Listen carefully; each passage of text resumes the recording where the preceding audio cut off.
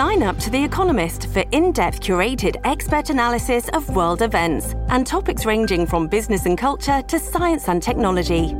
You'll get the weekly digital edition, online-only articles, curated newsletters on politics, the markets, science, culture and China, and full access to The Economist Podcast Plus.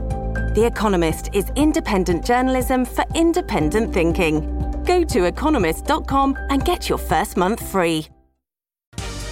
You're watching Global BC. This is Global News Hour at 6. Good evening and thanks for joining us. Chris is off tonight. It wasn't about money. It was about killing cops. That chilling motive revealed today about the violent shootout at a Saanich bank in June of last year. As Paul Johnson reports, investigators say the twin brothers behind the attack were carrying a staggering amount of firepower and had been planning their attack for years. This is an event that we will never forget. Last June's shootout in Saanich marked a level of violence many Canadians thought was near impossible in our country.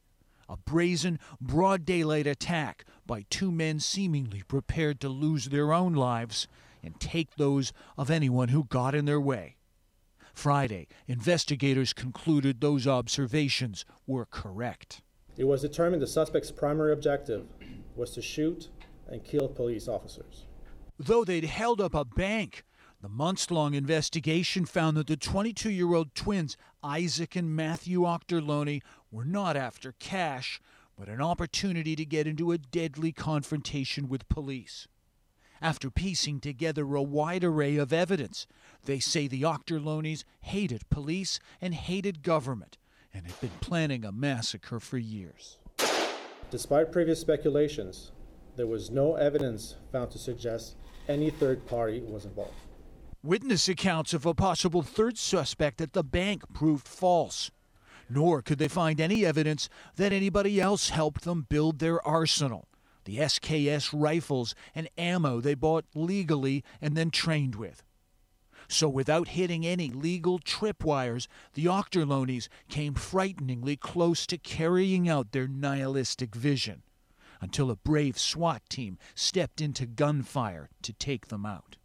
At Saanich, we are encouraging our officers and staff to remember this day as one that innocent lives were protected and saved by police officers.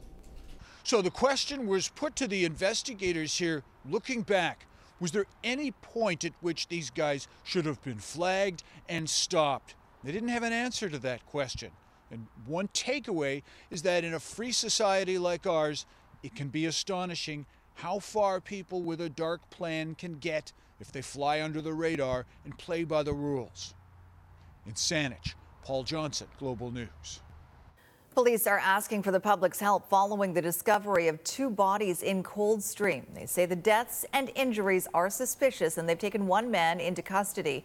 Investigators are looking for anyone with dash cam footage from 5 to 6 a.m. January 17th near Highway 97 between College Way and Kalamalka Lakeview Drive in Coldstream and Francis Road between 25th and 35th Avenue in Vernon. Any witnesses are asked to call RCMP. 7 years after the death of Miles Gray, a coroner's inquest has been set. The Sunshine Coast man died in 2015 from injuries sustained in a violent altercation with Vancouver police officers. And as Sarah McDonald reports, the same officers who have refused to fully cooperate with investigators could be compelled to testify. More than 7 years since Miles Gray died of injuries sustained during a violent encounter with Vancouver police. Mystery still surrounds the circumstances of his death, despite multiple officers having witnessed his final moments. They've literally destroyed our lives, and yet they continue to live theirs. Until now, at least 7 Vancouver police officers have refused to fully cooperate with investigators and the BC Prosecution Service. But that could change come April, when they could be compelled to testify under oath at a long-awaited coroner's inquest. It's going to be absolutely horrific. You know, it's going to be very traumatizing. It's probably going to go 2 weeks long. The coroner told us Miles's body speaks for him. Like, his injuries are what will speak for him. Gray was 33 years old and unarmed when he died in 2015 on the Vancouver-Burnaby border. An autopsy detailing the horrific nature of his injuries, which were so severe a cause of death has never been pinpointed. A fractured voice box, a ruptured testicle, a broken nose, sternum and eye socket, and a dislocated jaw. Gray's hands and feet were bound. These are the same people who weren't willing to cooperate, and we're going to sit there, listen to whatever they want to say, and my brother's not there to speak for himself. In 2020, the BC Prosecution Service declined to lay charges, citing a lack of consistent and complete evidence from the officers. The Office of the Police Complaint Commissioner is now conducting its own investigation. What they did to Miles is insane. I'm sorry, what they did to him is insane. So why are they being so protective? But the mandatory coroner's inquest will find only facts, not legal fault, when it begins on April 17th, with a list of witnesses set to testify, to be released just days prior. Sarah McDonald, Global News. The labor shortage that has plagued so many industries this past year is also hitting policing. More than half the forces on the Lower Mainland are facing a staffing crunch. As recruitment efforts heat up, that's leading to some not-so-subtle competition, with officers moving between departments to take advantage of these new opportunities. Catherine Urquhart reports. Are you an experienced police officer? Are you looking for an exciting new challenge? Vancouver police are in the middle of a huge recruitment drive. If you want big city policing, endless opportunities. And the signs are hard to miss. We're going to be hiring up to 100 new officers and more, if potentially. These billboards are strategically placed on Surrey's border, where the future of policing is up in the air. Will it be the Surrey Police Service or the RCMP? They make a decision. You know, how is Surrey supposed to plan? How are the residents supposed to have any sense of confidence if there's total uncertainty about who's even going to be their police force? Sources say a decision could still be weeks away. The uncertainty is contributing to increased movement between departments. We've just recently sworn in 8 experienced officers from other departments that have come to us from the RCMP, Surrey Police Service, Delta Police, Metro Vancouver Transit Police. SPS has impacted other departments as well. Delta says it went over strength ahead of Surrey's hiring, while Port Moody confirms some of its officers have transferred to Surrey Police. For its part, SPS says they believe we have had 4 officers return to their originating agencies total since 2021. It creates a huge amount of uncertainty for RCMP members, for the new Surrey Police members, for the public, for the administration, for the mayor, everybody. Please make a decision, govern. For Vancouver Police, the largest department in the province, they're anticipating any decision could be positive for them. If it's the Surrey Police Department stays, then the RCMP members that are in Surrey right now, they have the opportunity to come to us, to join us. And if the opposite way, if the Surrey Police Department decides to fold, then those officers have that opportunity to come to us as well. You call us? Of course, all this badge swapping between departments comes with costs for administration and sometimes training. Costs paid by the taxpayer. The Vancouver Police Department is the place to be. Catherine Urquhart, Global News. Gas prices in parts of BC could be about to go from bad to worse. That's according to Calibrate, a company that conducts a daily survey of gas prices. It says we can expect to break 2022 record highs by 10 to 15 cents a liter. The forecast is calling for prices to hit as high as $2.65 a liter for regular by the summer. What we're expecting to see are refinery outages, a number of refineries delayed outages in the summer of 2022. With the strong margins and strong prices in the gas markets, they delayed some mandatory work, and unfortunately now they will have no choice but to go down in the summer of 2023, leaving us with less refining capacity in 2023 than we had in 2022. Analysts say crude prices will continue to climb with no immediate relief on the horizon. A Vancouver Island councillor says it's time to step up fines for people who speed. There are heavy fines for excessive speeding in BC, but for those who can afford to drive luxury cars, those punishments probably don't add up to much. So as Travis Prasad reports, why not tie those fines to income? I had him over 150K an hour. Excessive speeding typically brings with it a fine of several $100s. In this North Vancouver street race turned crash, Each driver was hit with $1,500 in tickets. Lots of money for some, but maybe not for others. Right now, fines are a flat rate. A district councillor on Vancouver Island is proposing a new system for traffic fines, saying the current model is broken. There's two problems with these fines. The first is that they disproportionately punish people with lower incomes. And the second aspect is they fail to adequately serve as a deterrent to the extra wealthy. And so the idea here is a means-tested fine system. In other words, the more money you make, the more you'd be fined. Speeding tickets are tied to personal income in some European countries, including Finland, where it starts with half of your daily income and is multiplied based on how fast you were driving. According to Finnish media, NHL player Rasmus Ristolainen was fined the equivalent of $174,000 Canadian in 2019 for driving twice the speed limit. It's really important that we look at innovative ways of improving road safety, and this is one of those ways.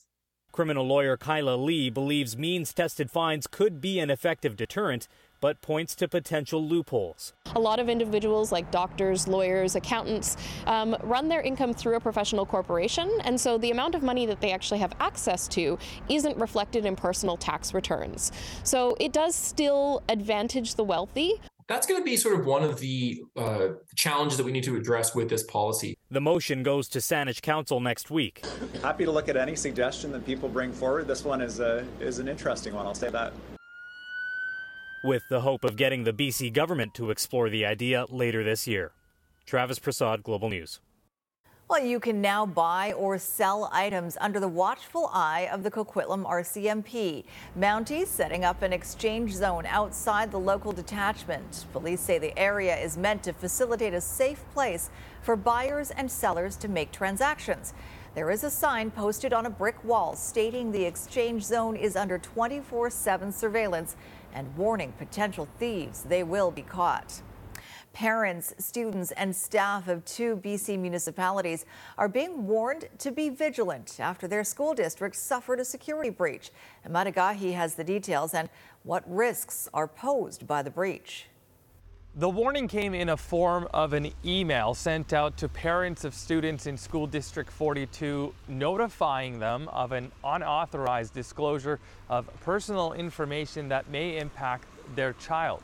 SD42 is the Maple Ridge and Pitt Meadows School District. It says investigations are underway after it learned that somehow personal information records were shared online. It is believed more than 19,000 individual records were released containing full names, school and departments, email addresses, and student grades. What's more is with the number of files being so large, SD42 believes they belong to both students and staff. In an attempt to ease concerns, the district told parents this information was easily attainable, considered low sensitivity, adding it has no evidence that more critical information was disclosed.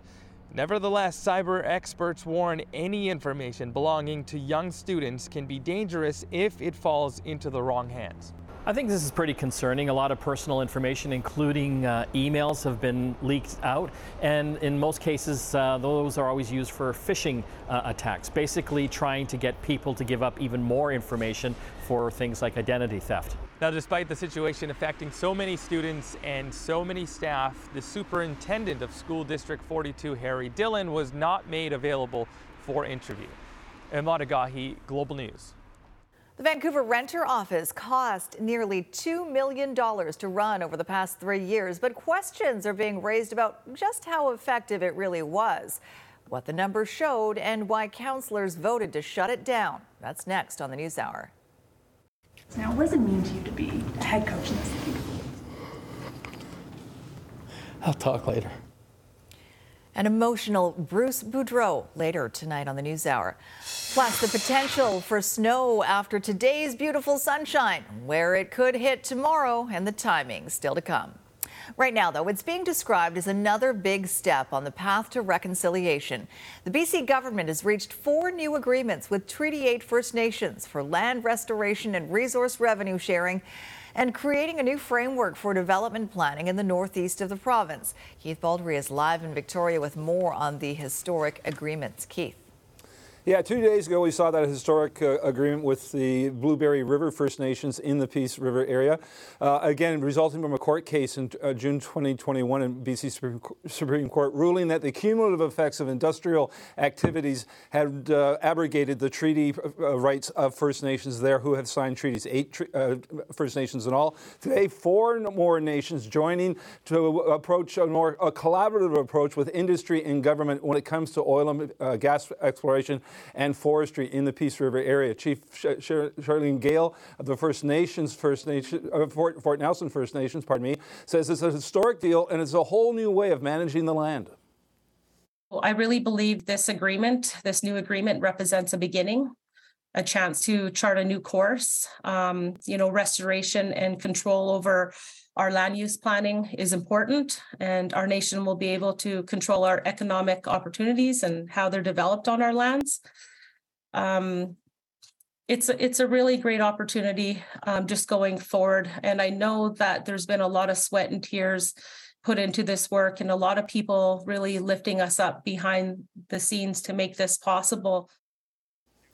So it's important to note that oil and gas exploration will continue to be done in the Peace River area, as will forestry. It's just that now First Nations has a partnership in terms of who controls the activities there, how much activities are undertaken in the future. Interesting to note, this has the full support of industry as well. Even though these are treaty nations, and there's only 8 of them, vast majority of First Nations do not have treaties. This could be a template to be used from time to time in managing the land in other First Nations ancestral lands. A very historic week when it comes to relationships between First Nations, industry, and government.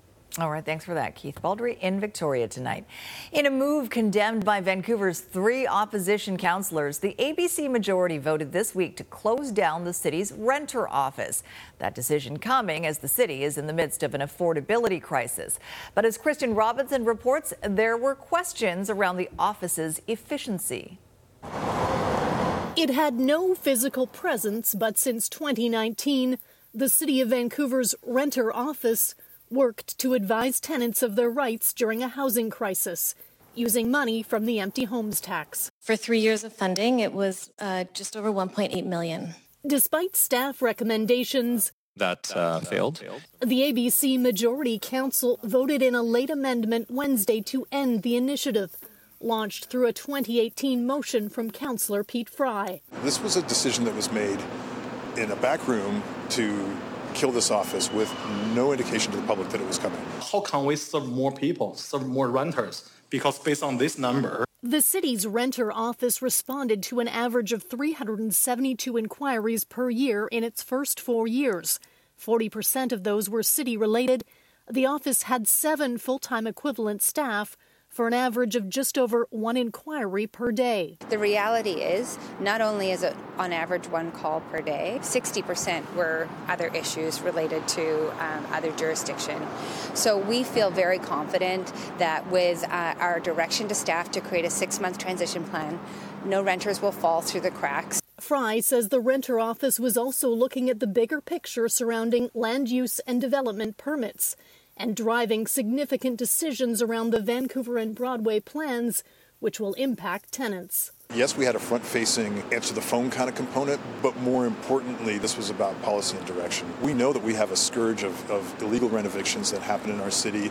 We have conversions to short-term rentals. This knits all those pieces together. ABC says the renter office was directing people to the residential tenancy branch and nonprofit groups for legal support the city cannot provide. I think that there was quite a bit of duplication of service. Council instead approved $750,000 in renter service grants and will provide a city-owned space on Howe Street as a future walk-in office for the Tenant Resource and Advisory Center, or TRAC. Kristen Robinson, Global News. Up next, pivoting at an island paper mill. Hopefully longevity in employment. The new products aimed at saving jobs in the struggling forestry sector. Plus, want to buy a big boat? BC Ferries is taking bids on the oldest vessel in its fleet.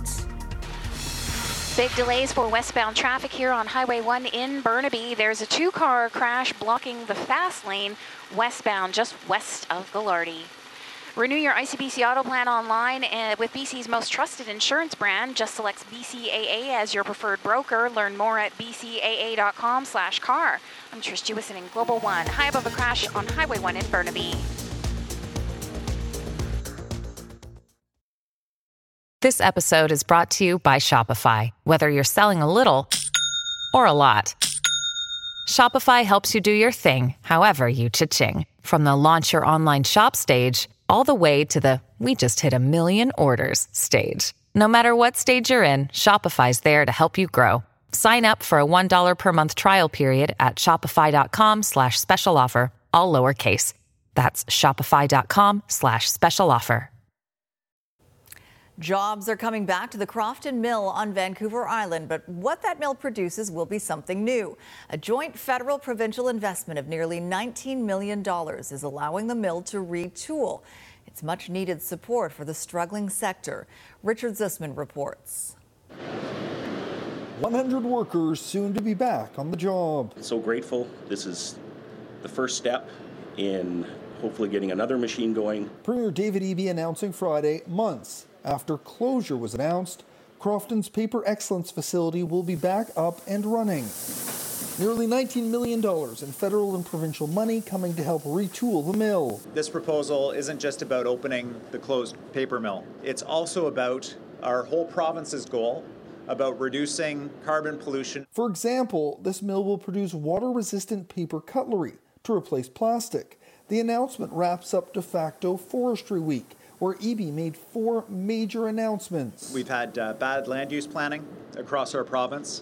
We've had short-term thinking that's made some very serious problems worse. Government investment can be critical, and it's very needed, but it's there really to leverage private sector investment.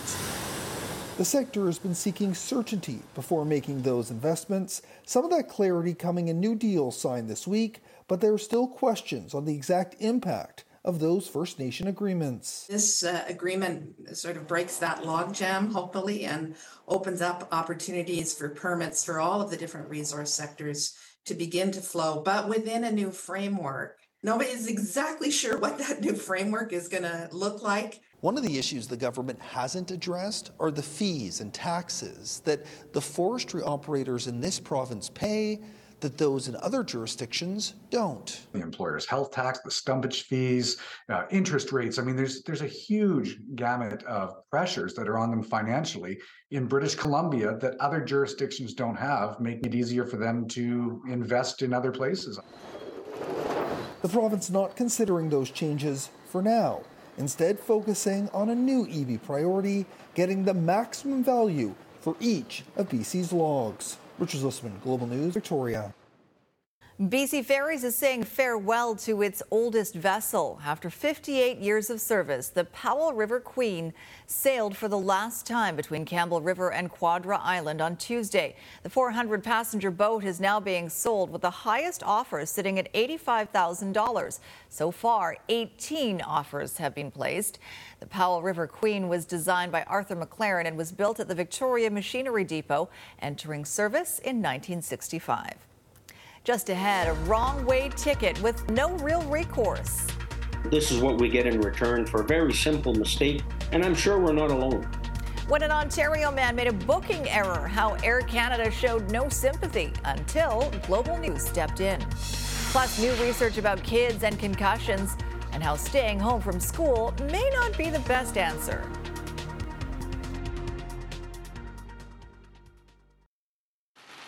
Traffic is steady in both directions here tonight at the Alex Fraser Bridge. Just got some slow-moving trucks heading north at about mid-span.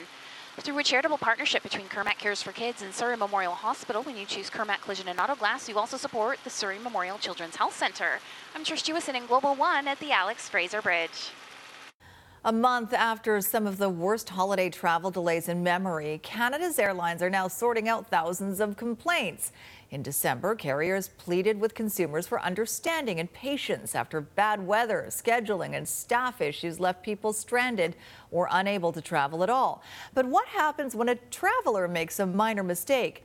Can they expect the airline to understand or make it right? Sean O'Shea reports. So we decided to book Air Canada from Sudbury to Toronto. For Phil Rael and his wife, they had no choice. Air Canada is the only scheduled airline with service to Toronto's Pearson Airport. Cost for 2 tickets? Roughly $820. But there was a problem with that return flight in February, the start of a trip to the sunny south. This is what we get in return for a very simple mistake, and I'm sure we're not alone. A mistake discovered a few days later. It doesn't look right. Phil and his wife believed they were going from Sudbury to Toronto, from north to south, where they had to connect on another carrier. But then realized the routing he booked started from Toronto to Sudbury. It was the wrong way around. The flip flight was Phil's mistake, and he admits that. But what about all those flight delays, cancellations, misplaced bags, and lost luggage just a month ago? Air Canada would like people to understand and move on. But if a customer makes a mistake, there's apparently no consideration, no discretion. Phil checked the flight and telephoned to an Air Canada agent and a manager. The plane was still 3/4 empty. Technically, airlines are bound by the terms and conditions of the fares they sell. They're not obligated to make exceptions for anyone. But 4 weeks after all that chaos at airports, when thousands of customers were inconvenienced through no fault of their own, you might think Air Canada would be trying to repair its image a little. And they've learned nothing. Absolutely nothing. We asked Air Canada for comment. In a statement, Air Canada told us, we're reviewing this file and dealing with the customers directly on a goodwill basis. 2 hours later, the airline refunded Phil and his wife the full amount in a flight credit they'll use later this year. Reminding travelers they have 24 hours to cancel a booking on any fare type. After that, you're likely on your own if you made a mistake, regardless of how many other problems that could be blamed on the airline. Sean O'Shea, Global News. A new study suggests getting kids back to school sooner rather than later after a concussion may be beneficial. The research found kids between the ages of 8 and 18 who returned to school in fewer than 3 days after injury actually showed a better recovery than kids who stayed home from school longer. The reason, according to researchers, an early return allows kids to be moderately active and see their friends, which apparently increases blood flow. The study also says it's important to excuse kids from sports and gym activities where they might hit their head again. Coming up, a true team player. It was just so selfless of her to step up, but not surprising at all. How an on-ice friendship led to a life-saving gift. And a stormy forecast shuts down part of the seawall, the precautionary measure, and the potential for snow higher up. Next. Join the new Global BC Arts and Culture Scene segment as we explore all the people and places that make our creative community so special. So come make the scene, the Global BC Arts and Culture Scene on Global BC and BC One. From the stories we need to know to a look at what's happening right now around us. When BC needs to connect, BC turns to the source that brings us together. Global News. Connect. When they met 7 years ago in their small southern Alberta town, neither of them had any way of knowing they would go on to forge a bond like no other. As Jill Croteau reports, that connection would lead them to the operating room for an organ donation. There's something about small towns and their sports. It's often the heart of the community. The rink is where friendships are found, and this particular one between two Strathmore, Alberta families turned out to be a life-saving connection. On some days I can get really, really sick, nauseous, really bad headaches and stuff. And that stuff happens kind of often with no kidneys. Cale Cummings spends most of his days on dialysis and at 13 is reliant on a transplant. I was just concerned, how long am I going to have to wait and who's going to give me a kidney? Turns out one of the women who managed Cale's Big Sisters Ringette team didn't hesitate, and she's a match. So I was why not see if he can help him be more, right? We're all meant for great things in this world. What's he meant for? It's just an amazing feeling that someone is giving me an organ. It was just so selfless of her to step up, but not surprising at all. That's a good idea. I never thought about that too. Yeah. And the gift means gratitude beyond words, solidifying a bond between these two moms. There is no thanks needed. There really isn't. The thanks is to see him being able to swim and ride his bike and hang with his friends and live life as full as he wants to. That's the thanks. That's all the thanks I need. I think the reward for everybody will be seeing Cale after the surgery and everything he'll be able to do. And like, I can't imagine that would be a better thank you for Carmen than to have that. Jill Croteau, Global News. The Vancouver Parks Board is getting ahead of the wind and rain in the forecast tonight. The city closing down the Stanley Park seawall from the Lionsgate Bridge to Third Beach. Parks Board staff say they're preparing for a king tide combined with wind and rain that could push water up onto paths along the seawall. Staff will decide whether to reopen the seawall tomorrow morning. All right, let's take a closer look at that forecast. Mentioned a bit earlier, Christy, that there's the potential for snow, and I see a big green blob behind you. Yeah, so it's not a warning, certainly, but it's just a special weather statement that has been issued by Environment Canada. So let's break it down for you. Here's what we have moving across the region tomorrow. So this front will move across for the majority of the area across the South Coast area. Everyone will see wind and rain as this front moves across. But the freezing levels are going to drop enough to about 200 meters that we are expecting snow over higher elevations. And I'll point out exactly which areas have that potential, but this is through tomorrow morning especially, and then into the early afternoons. By the end of the day tomorrow, that will shift out of the way and we are back to sunshine on Sunday. Here's a look at the areas that we're mostly concerned about. So North Shore Mountains, the usual suspects, Westwood Plateau, SFU, for example. But you'll note a few numbers down below here for lower elevations. So I wouldn't rule out a centimeter, maybe two of some slushy wet snow or flakes falling for those of you across lower elevation regions. So watch for slippery conditions on the roads tomorrow, certainly all across the area, but in terms of real snow accumulations, it's higher elevations above about 200 meters. Again, 2 to 5 centimeters possible. Those of you across Vancouver Island, it's areas away from the water and higher elevations. So Highway 4 over towards Tofino and likely the Malahat, but most other areas won't see much at all, except for those of you across Sunshine Coast. And we're going to see snowfall in the interior. So 2 to 4 centimeters is possible for those of you in the southern interior. Columbia region could see 5 to 10 by Sunday morning. So the snow will continue overnight into your Sunday morning. For the South Coast area, though, it all clears out late in the day on Saturday. We are expecting breaks of blue sky and sunshine on Sunday. In the meantime, watch for slushy conditions on the roads throughout the day tomorrow. Majority of that snowfall is for higher elevations, Sophie. And then, as I mentioned, we've got sunshine on the way for our Sunday. All right, here's tonight's Central Windows weather window coming to you from Lumbee. Nice shot of the sun setting off in the distance. Lots of snow in through the interior. Thank you to Randy for sharing that photo with us. So looks nice. And also nice to see some sunshine, hopefully, for the Lunar New Year parade in Chinatown on Sunday. All right, Squire has raced in, and I mentioned that just to give him a minute to catch his breath. I actually, the Canucks will be wearing special Lunar New Year jerseys, just like they did last year. Yeah. And the same man who designed the one last year, which was Year of the Tiger, designed this year's, which is Year of the Rabbit, which I am apparently. You're a rabbit. I'm a rabbit. Really? I think that's a good sign.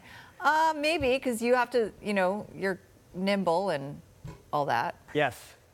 Nimble. And I do eat What are carrots. you, Christy? I was just trying to think. I think I'm a dragon. Okay, I'll look it up. I think I'm a break. I'll look dragon. Anyway, we'll talk to him, and we'll also talk about the Bruce Boudreau situation because he got emotional today about what's been happening with him and Canucks management. All right, thanks, Squire. And later tonight, your weekly reward for making it to Friday. Satellite debris is still to come.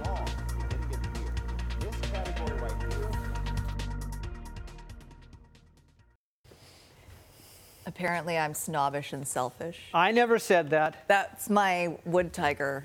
Really? That's what it says. Wow. Did it say anything nice? I have high self-esteem. Well, that's good. I don't know if that's Of course, good or that not. also might make you snobbish. I'll I'm not look. sure. Yeah, I'll look up the rabbit. Okay, look up the rabbit. But just tell me the good things. Canucks management, and I'm guessing Canucks ownership, does not think Bruce Boudreau has done a very good job as head coach. They don't like the way his team plays defense or the way his team kills penalties, and that's fair. But what's not fair is the way they have handled Bruce Boudreau. Management's handling of this situation is actually worse than the Canucks penalty kill. Tonight's game against Colorado and tomorrow's against Edmonton, both at Rogers Arena, could be the final 2 games of Bruce's time with the Canucks, if the Rick Tocchet rumors coming in next week are true. Now, Barry DeLay was down at practice today, where Boudreau could not hide his feelings towards what's going on with him. Yes, the Canucks do play the Colorado Avalanche here tonight at 7 o'clock, but that's not the story around these parts. The future of head coach Bruce Boudreau, the rumor mill is working overtime. There's word that he could be relieved of his duties as early as Monday, with Rick Tocchet coming in to replace him. And the great thing about Bruce, ever since he's been here, he's been very genuine and honest anytime we've asked him any questions, and he knows what's going on. And today, when asked, he first of all handled it with humor and then genuine emotion about being an NHL head coach. Bruce, with all the speculation of what that's been around your club. Oh, okay. How do you personally approach this back-to-back, and will you take some time to savor it? I don't know yet. I really, I mean, I'd be a fool not to say that I don't know what's going on, but I just, like I said before, you come to work and you realize, how great the game is. No. I've got my wife phoning me saying, "You're not on the ice. Is everything okay?" So you guys are getting it out all over the country. So it's tough not to feel it, but I mean, you just look at it, you love it, you want to go do it, and so I mean that's the way I shut it out, and is basically just just realizing how much you care about the game and the players and what goes on. What'd you tell your wife? I said, I'm still here. I don't go on the ice all the time, Bruce, you saw you get a little emotional just now. What does it mean to you to be a head coach in this league? I'll talk later. Thank you. Thanks, Bruce. So we'll see how many more games Bruce Boudreau has left behind the bench. At least tonight he's got the Avalanche. The Oilers come in tomorrow. We're not sure if it depends how the Canucks do, if that will affect how long Bruce stays around here, but it is certainly must-see TV. That's the story from here. Squire, back to you. I feel bad. I know, I do too. I mean, I know coaches get fired. It happens all the time. And I know, but this is it's not been done the right way. No. Well, he's not fired yet, but okay. Bo Horvat, who like Boudreau is not expected to finish the season, has been named to this year's All-Star Weekend through fan voting, and he will have a friend there as well because Elias Pettersson is coming to the All-Star game with him. Pretty special. I think my family and I are really excited. I'm excited to bring the kids and expose them to all that kind of stuff, and hopefully I don't know if they'll remember it for when they're older, but I definitely will, and it's exciting and it's always a fun weekend, so I'm looking forward to it. So the Lunar New Year starts Sunday, and this, as we talked before, is the Year of the Rabbit. And for the second year in a row, Vancouver artist Trevor Lai, the creator of the very successful cartoon Super Boomy, has designed a special Canucks warm-up uniform for Lunar New Year. Let's watch. Last year, Trevor put a tiger where the orca normally is.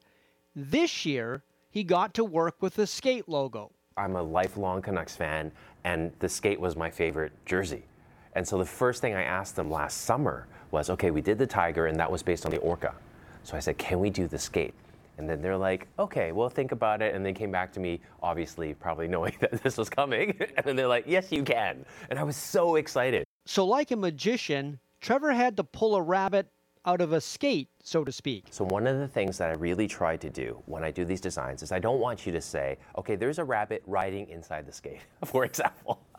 Right? Yeah. That's a very literal interpretation. But that's too easy, right? It's too easy. It's too easy, and it's also not cool. So with that in mind, here is the end result. The rabbit becomes the skate. But there is more to this than meets the eye. There are these shapes in Chinese culture which are called lucky clouds. So I have the rabbit skating on lucky clouds. And then the shoulder patch, if you recall last year, was also very important. Last year was the Chinatown Millennium Gate. And then this year I want to do something totally different. This year, the shoulder patch is a lantern. The lantern was really about all of us being united under the same sun. And a lantern's a source of light, warmth, hope.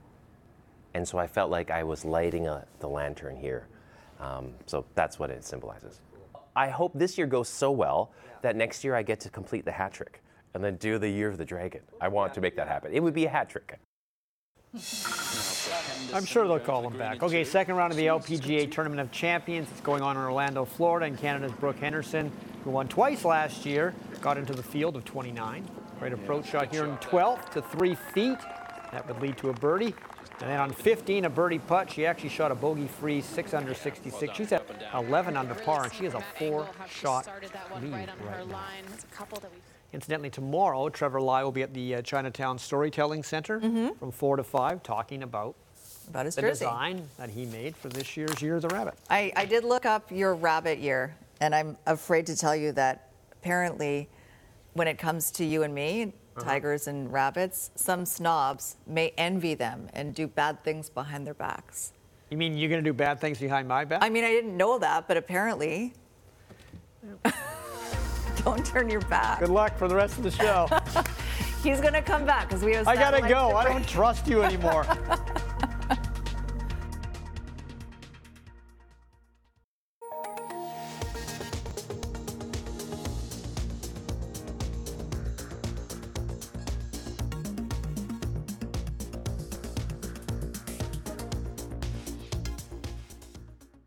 All right, Jordan Armstrong standing by with a look ahead to Global News at 11. Jordan? Sophie, a lawyer is questioning the effectiveness of next week's coroner's inquest into the death of VPD Constable Nicole Chan. 2 senior officers who allegedly had inappropriate relationships with Chan before she died by suicide are not on the witness list to testify. And tonight, the BC Coroner's Service refuses to say why not. Romina Dea is looking into that. Plus, Gino Ojic's best friend shares the legend's final message to his fans at 11. Sophie? All right, thanks for that, Jordan. All right, here we all are. Yes, you are a dragon. You're a fire dragon, Christy. A fire dragon. Okay, is that a good thing? It seems like it'd probably be the best thing. I mean, if you're a dragon, you want to be strong in the fire department, right? Because, like, don't you breathe fire? Good point. And you're a tiger, right? I'm a wood tiger. I don't know what that means. Apparently it means you're snobbish. And backstabbing somehow. Sorry. That's why I'm sitting over here now. All right, satellite debris time. Okay, here we go. A couple of commercials. First, one from ESPN, but including the U.S. women's soccer team, and the other one from a company called Hunt and Brew Coffee. Here we go.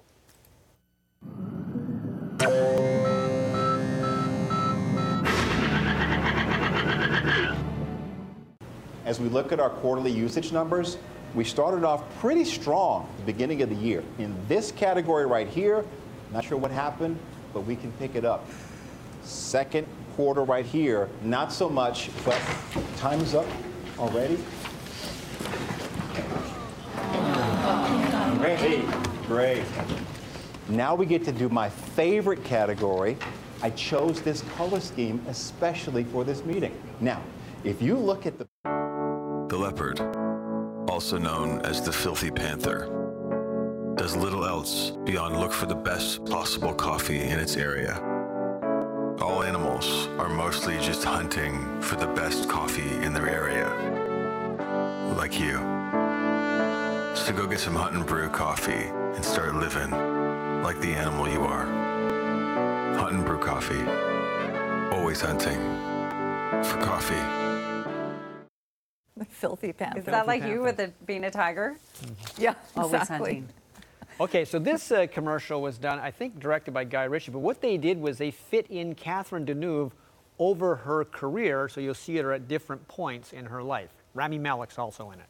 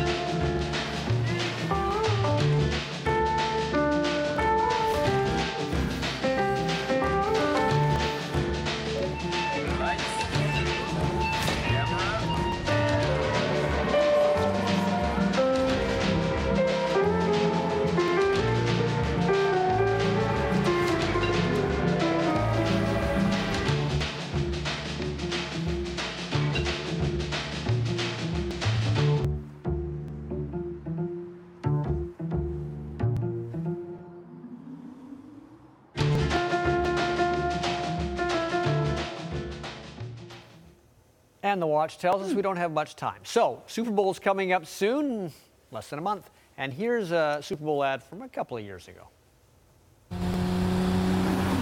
Yeah, just your typical Super Bowl car ad. Right? Or a hilarious beer ad. Or whatever ad this is. Whatever. But it's a Tide ad. What? It's a Tide ad. What makes it a Tide ad? There are no stains. Look at those clean clothes. What else would this be an ad for? Diamonds? A gift that lasts for no Tide. It's time for a cold refreshment. Tide ad. Fall into the sleep of youth. Tide. No. Tide ad. Extreme. No. Tide. Tide! Meet the all-new. No, it's a Tide ad. Tide. So, does this make every Super Bowl ad a Tide ad? I think it does. Watch and see.